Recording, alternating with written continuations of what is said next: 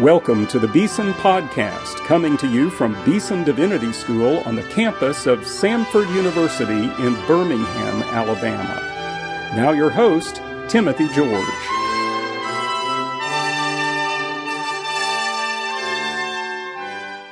Welcome to today's Beeson Podcast. This is the week of the month on the Beeson Podcast when we listen to a sermon.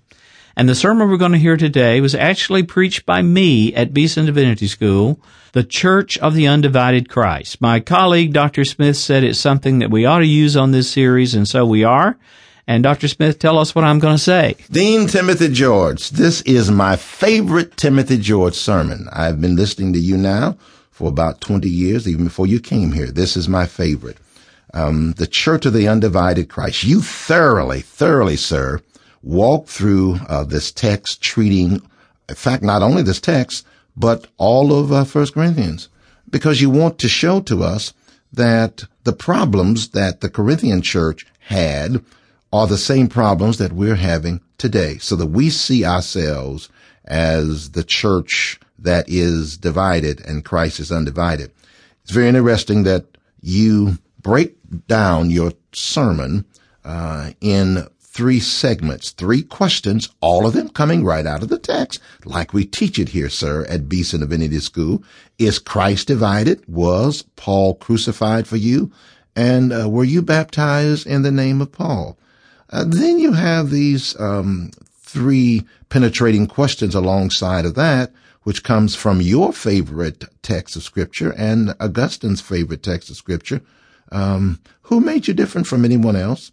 What do you have that you did not receive, and why are you boasting? And then, sir, you move to the Richard Baxter, the great Puritan's dictum of things that are essential, there must be unity. Things that are not essential, there must be liberty. And in all things, there must be charity. So it's a Trinitarian structure all the way through. I think it's quite polemical that you juxtapose, put alongside of each other, the 21st century church / Reformation church with the Corinthian church in Paul's day. The strength of this sermon for me is that you not only offer the diagnosis, but you also present the prescription. And the prescription, of course, is unity in Christ.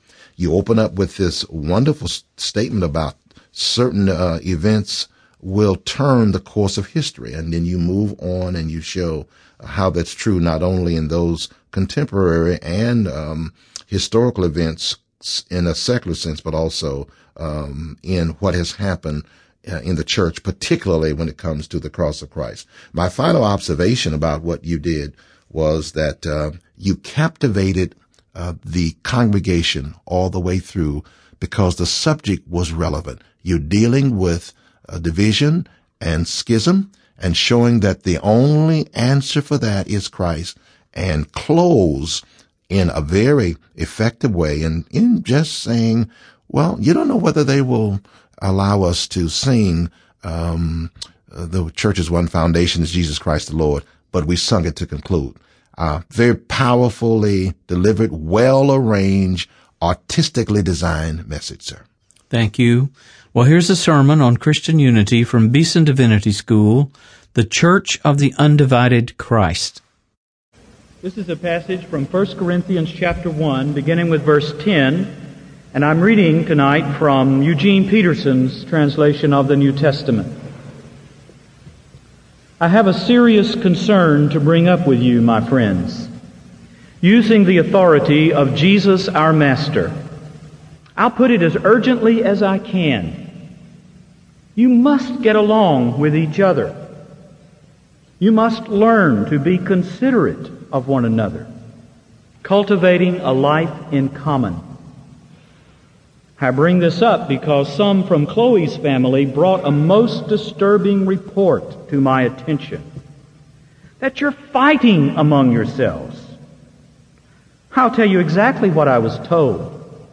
You're all picking sides, going around saying, I'm on Paul's side, or I'm for Apollos, or Peter is my man, or I'm in the Messiah group. I ask you, Has the Messiah been chopped up in little pieces so we can each have a relic all our own? Was Paul crucified for you? Was a single one of you baptized in Paul's name? I was not involved with any of your baptisms except for Crispus and Gaius, and on getting this report, I'm sure glad I wasn't. At least no one can go around saying he was baptized in my name. Come to think of it, I also baptized Stephanas' family, but as far as I can recall, that's it.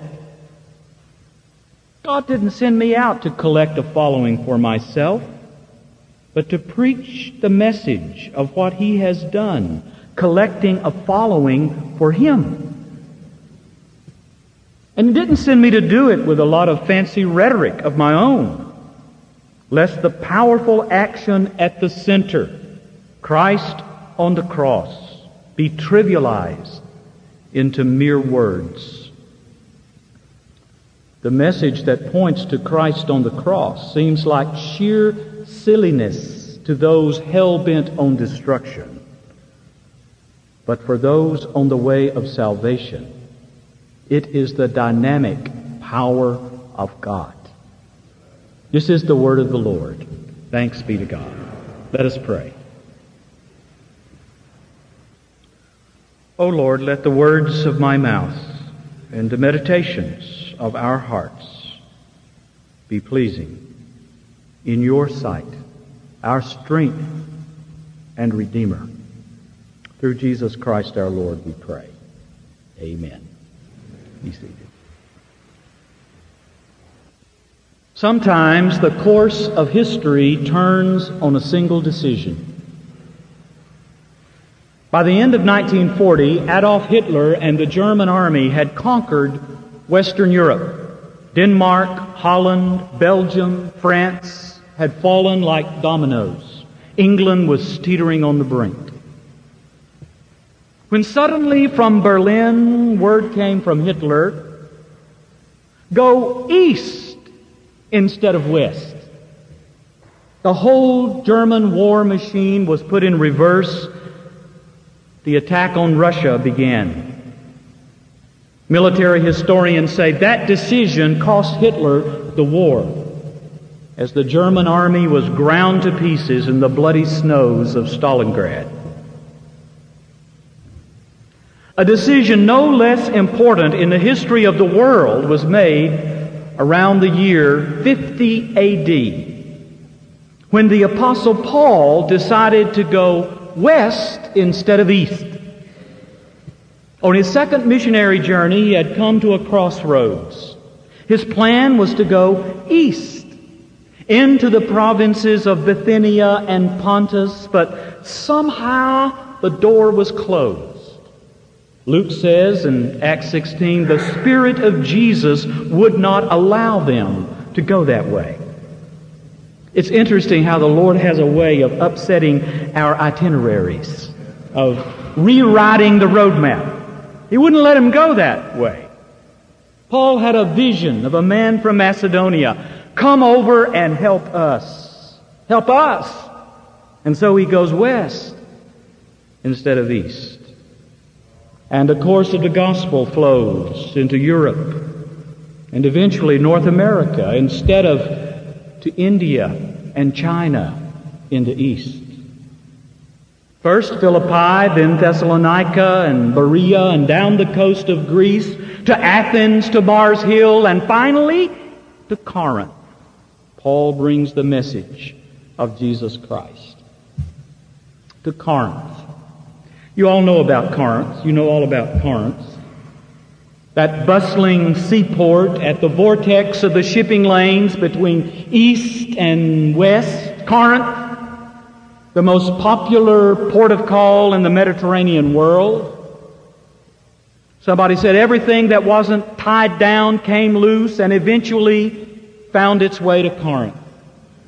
Here, Roman power met Greek culture, mingled with Oriental mysticism and Gnostic spirituality. In Corinth, the drinking was hard, the sex was sizzling, the economy was corrupt, and the politics was cutthroat. Corinth was a postmodern town before postmodern was cool. Corinth. And here in this cauldron of sensuality and syncretism, a church was born. Paul says it's the church of God in Corinth. For Paul was not only the evangelist who planted that church, he was its founding pastor. He stayed with them for 18 months, which would have qualified him for the annuity board.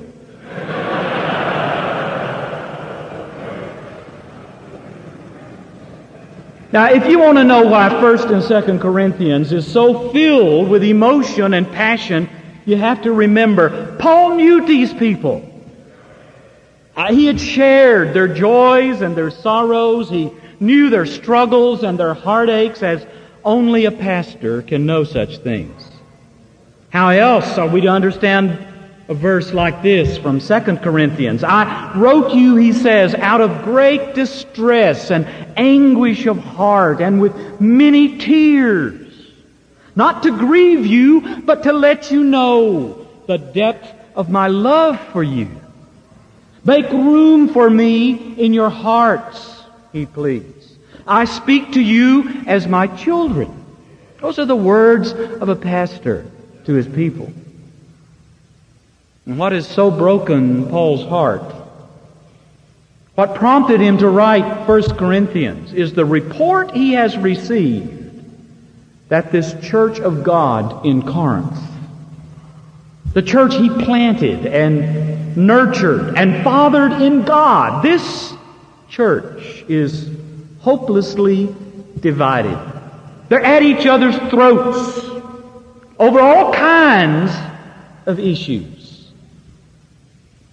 Beginning at the end of 1 Corinthians chapter 16 and working our way back to the front, chapter 1, I have counted 12 major church fights that were going on in Corinth. Many of them with a very familiar ring to our churches today. Chapter 16, it's money. Take up the offering, he says. And later on in 2 Corinthians 8 and 9, we learn something of the problem. Some of them were welching on the pledges they had made. Others of them were giving out of the wrong motive, out of necessity instead of generosity. The money. Well, chapter 15, it's eschatology. Second coming. And the arguments they had make our little debates about pre, post, and look trivial. Some of them were baptizing for the dead, whatever that is. Dr. Thielman can tell us.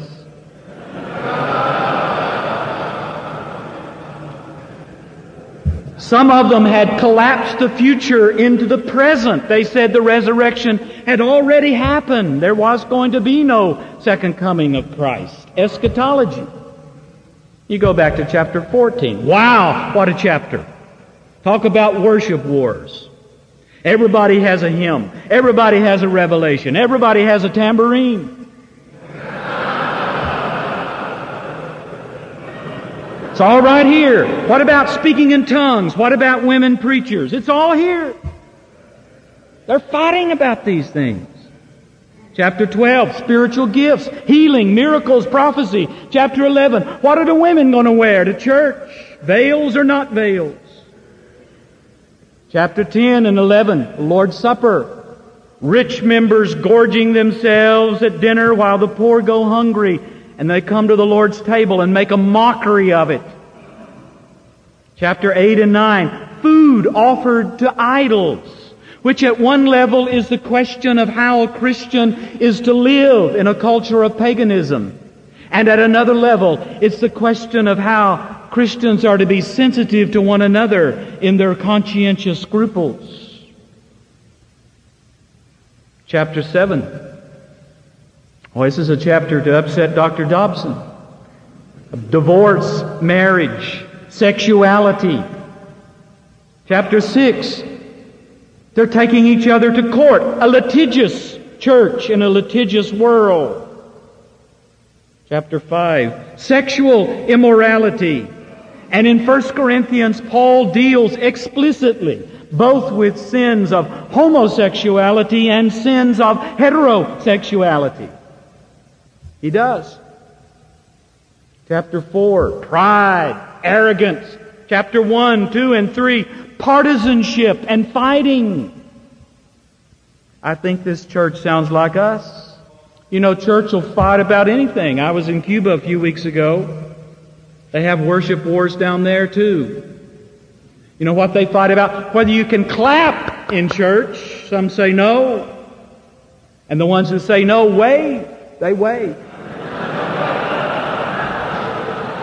I finished preaching. Everybody wave.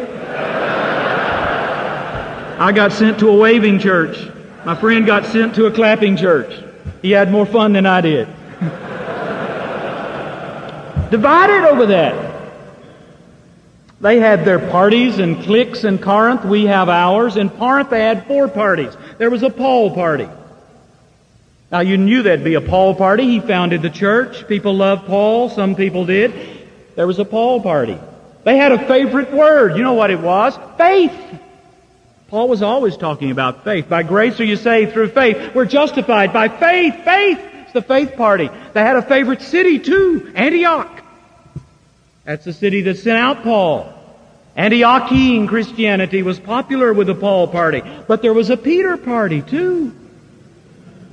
Some of them loved him so much they used his Aramaic name, Cephas. They had a favorite word, law, Torah. They had a favorite city, Jerusalem. That's where the first apostles were. That was the mother church. And then a third party, the Apollos party. They had a favorite word, wisdom. Sophia, wisdom. Their city was Alexandria, where Philo, the great teacher, had lived, synthesizing Hebrew wisdom and Greek philosophy. The Apollos party. And then, strangely, a fourth party had developed. The Christ party. They had a word too. Freedom. We're free! We're free from all of these other things, they said. Their city? Well, it sure wasn't Antioch. Sure wasn't Alexandria. Nor was it that old Jerusalem back in Judea where Jesus died. It was the new Jerusalem, heaven, where Jesus lives. We're the Christ party. We're the ones who really belong to Christ. We're not so sure about the rest of you.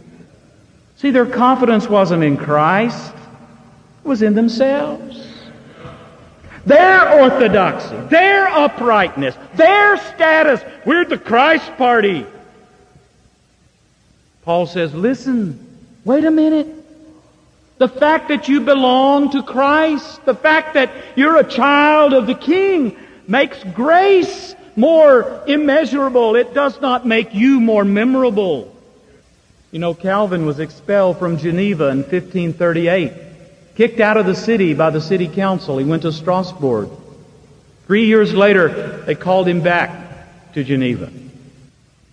And he came back on a Sunday morning and he entered the Cathedral of Saint-Pierre, climbed the stairs to the pulpit.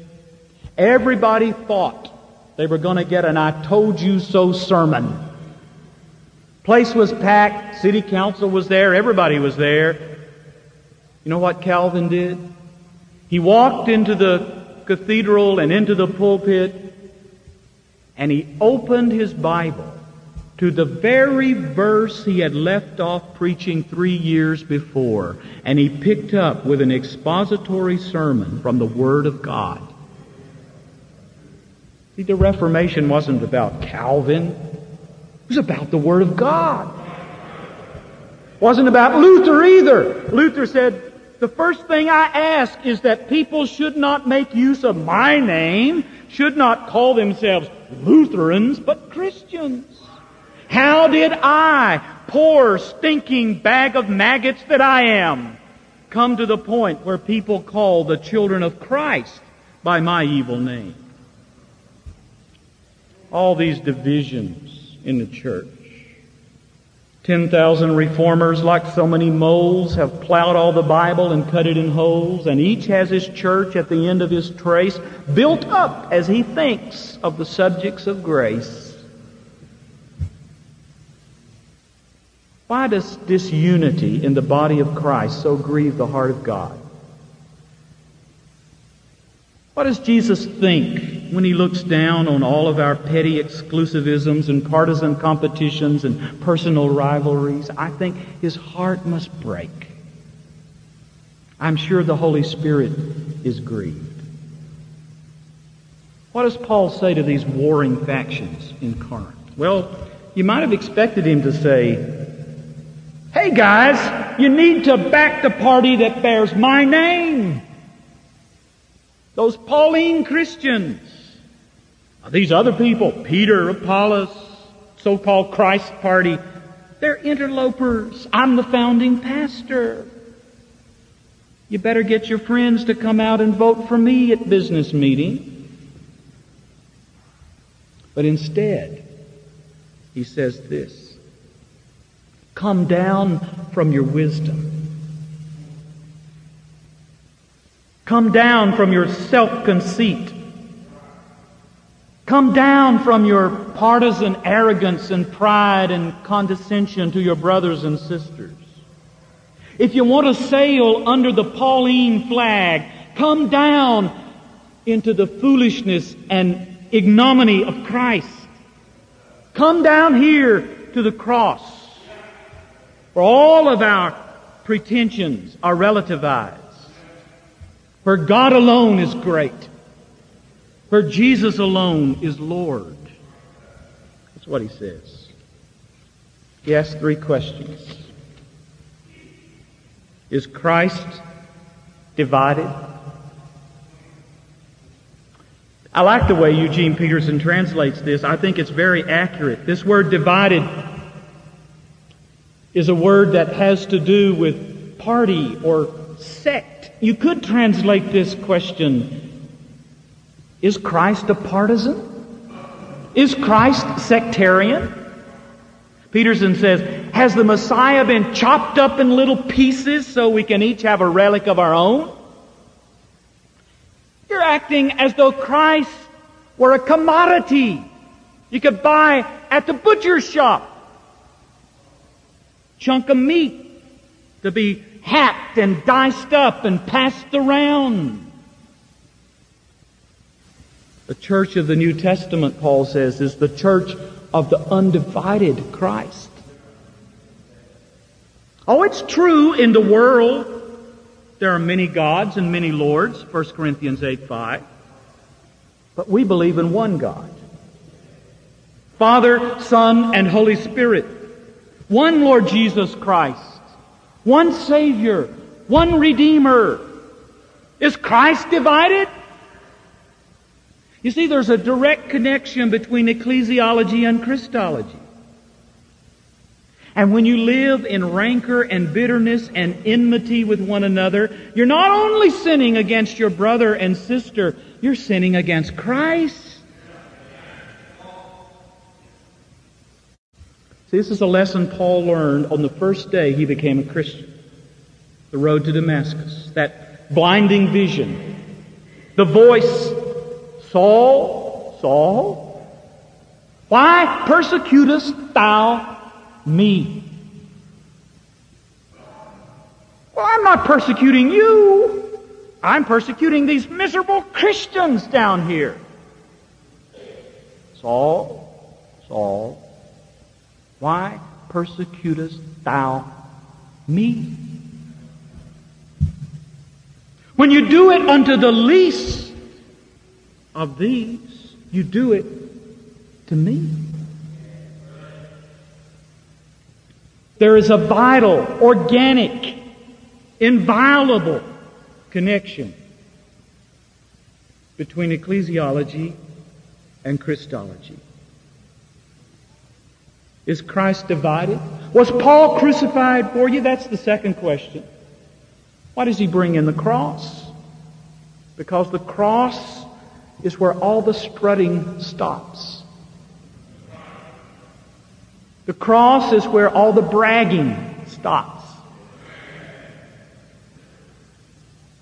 Were you baptized in the name of Paul? Why does he bring baptism into it? He's talking about unity. Surely this is something that divides. A few years ago, Michael Green wrote a book about baptism. He called it The Water That Divides. Do we baptize infants or not? How much water do we use? Do we sprinkle, pour, or completely immerse? It's the water that divides. We still divide over these questions. But that's not what's at stake in this passage. The question here is not about the style or the mode or the qualifications for baptism. The question here is about whose name were you baptized into? Now, in the early church, baptism signified the transfer of loyalty from one realm into another. And so when we read those early baptismal liturgies from Cyril of Jerusalem and Tertullian, they describe that time when the Christian about to be baptized comes to the point of commitment of baptism, and he's gone through the catechesis and all of that. And there comes a point where the Christian about to be baptized faces to the west, the direction in which the sun goes down, the direction of darkness. And he does something very strange. He spits 3 times in the direction of the darkness. He's spitting in the face of the devil. And he says, I renounce you, O Satan, and all of your pomp. And then he turns to the east, direction in which the sun comes up. And he throws out his arms and he says, I embrace you, O Son of Righteousness, my Savior, my King. That's what baptism is about. Whose banner are you marching under? Not only an individual act of faith, it's an identification with the people of God, with all of those who belong to Jesus Christ by faith. And so to practice disunity in the body of Christ is to deny the most fundamental meaning of baptism. Oh, you need to understand what a powerful sense of the church as the body of Christ is at work here. Not like a body. The church is the body of Christ. We've lost that. You know what we do on Sunday morning? We get to a certain place in the church. We need a little break in the order of worship. We come to that place where we say hello to all the visitors and we greet everybody. My friend calls it the turn, meet, greet, be sweet, and don't step on my feet ritual. Now, I'm not against this. We do this in my church. We do every Sunday. I'm not against this. It's a long way from the kiss of peace, I think.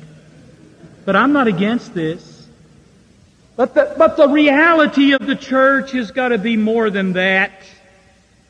What about discerning the body? What is the way to true unity in the body of Christ? Well, it's not to be purchased at the expense of moral purity. It's not. Paul says a lot about that in 1 Corinthians. He calls them the saints of God, called to be holy. Unity is not to be purchased at the expense of theological integrity either. Recent years I've been involved in a movement called Evangelicals and Catholics Together. It's a group of Roman Catholic and evangelical theologians. We meet together from time to time to pray together, to study together, and to wrestle together with the hard issues that separate us, still separate us 450 years after the Reformation. Some people say, why do you do that? I mean, just sweep them away. Why don't you focus on the environment? Focus on something you can all agree on. Don't wrestle with those thorny theological issues. Cardinal Ratzinger has said some very wise words. He said, our quarreling ancestors were in reality much closer to each other, when in all of their disputes they still knew they could only be servants of one truth, which must be acknowledged as being as great and pure as it has been intended for us by God. The way to unity is not to relativize theological integrity, because unity is never purchased at the expense of truth. It's not. And neither is it purchased at the expense of genuine diversity in the body of Christ. That's what 1 Corinthians 12 is all about. Unity is not uniformity. What is the way to unity? Well, in 1 Corinthians, it's three things. It's the way of grace. 1 Corinthians 4:7. This is my favorite verse in all the Bible. Every now and then I'll be speaking at a Bible conference somewhere. Some young person come up and ask me to sign their Bible. I'm always glad to do it, but I always put down my favorite verse, 1 Corinthians 4:7. Nobody's ever read that verse. And occasionally somebody will come up and say, are you sure you meant this? Isn't this the wrong verse? No, it's the right verse. Go home and read it. It's my favorite verse. It was St. Augustine's favorite verse in his battle with the Pelagians. This is what it says. 3 questions. For who made you different from anyone else? What do you have that you did not receive? Think about that. You have anything that you did not receive? And the third question. If you did receive it, why do you boast as though you did not? It's grace. And when we realize this, there's no room for that bickering, that kind of backbiting, fighting, raising a banner of partisanship and super spirituality. Grace erases all of that. That's the way to unity. It's also the way of love. We sang that hymn based on 1 Corinthians 13. There's another chapter in the Bible that has a lot about love. It's John 13. John 13, Jesus said, by this shall all men know that you are my disciples, if you love one another. Before he died, Francis Schaeffer wrote a little book called The Mark of the Christian. It's a wonderful book, in which he says, he makes a startling statement, a shocking statement, but I think it's true, based on John 13.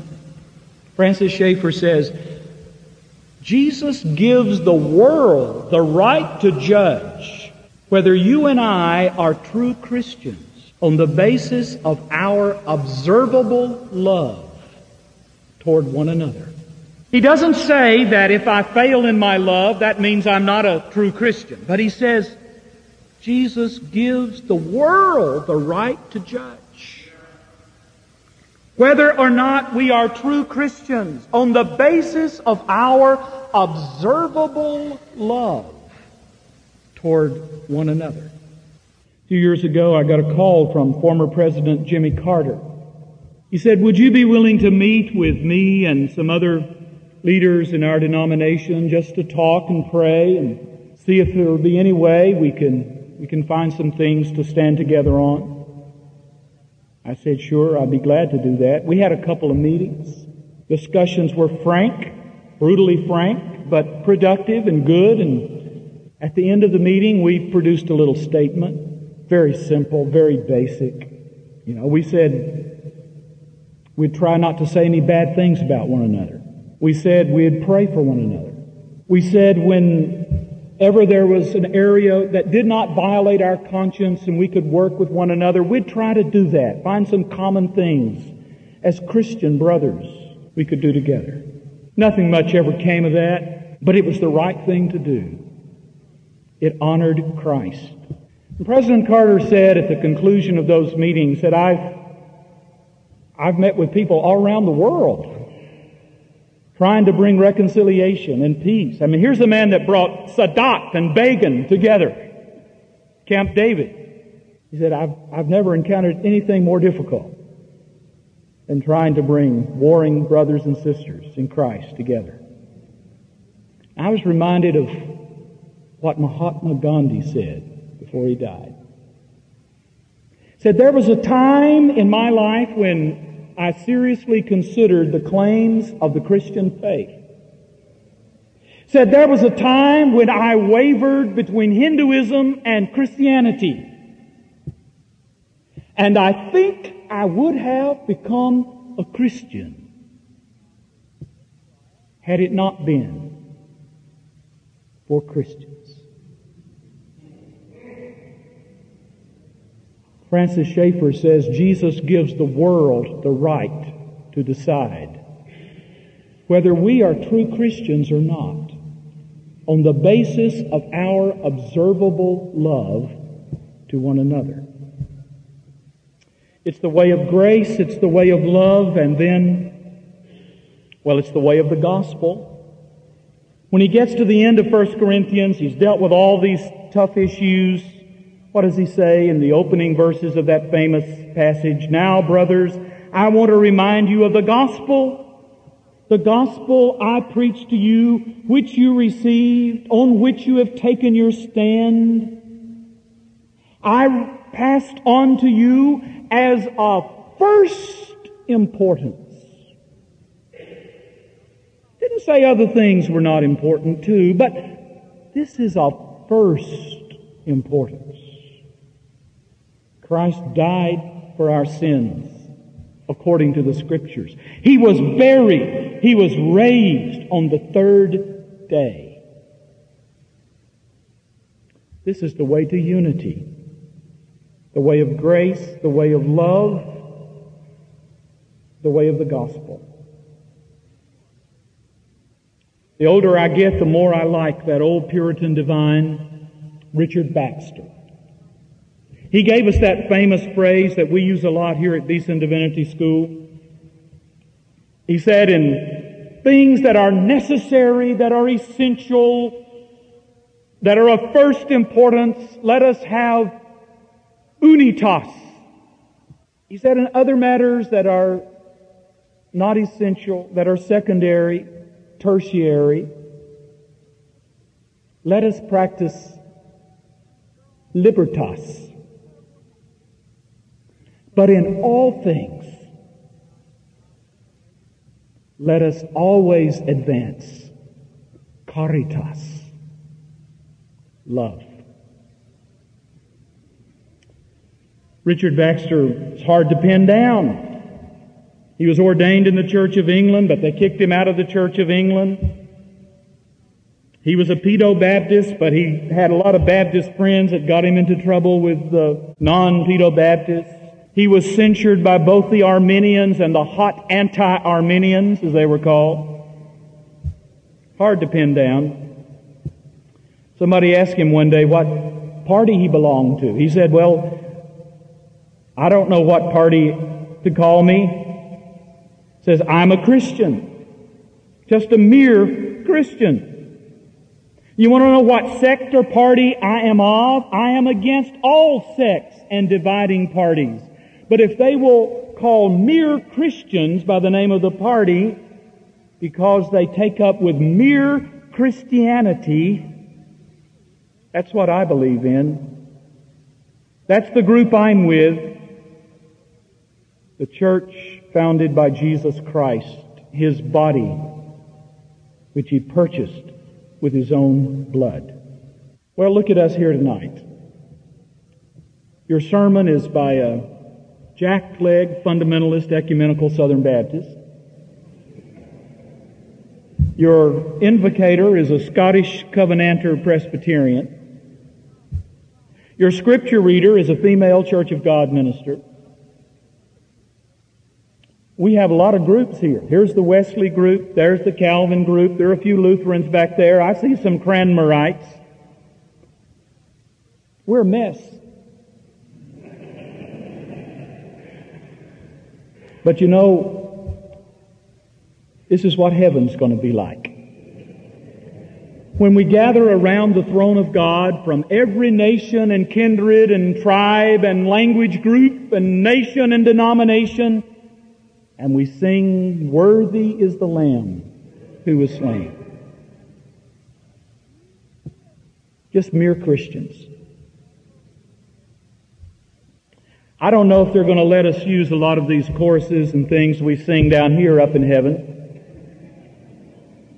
Brother Robert, I just don't know. But I do believe they'll let us sing hymn number 350 up there. And whether they do or not, we're going to sing it down here. It's our closing hymn. The church's one foundation is Jesus Christ, her Lord. Let's stand as we sing.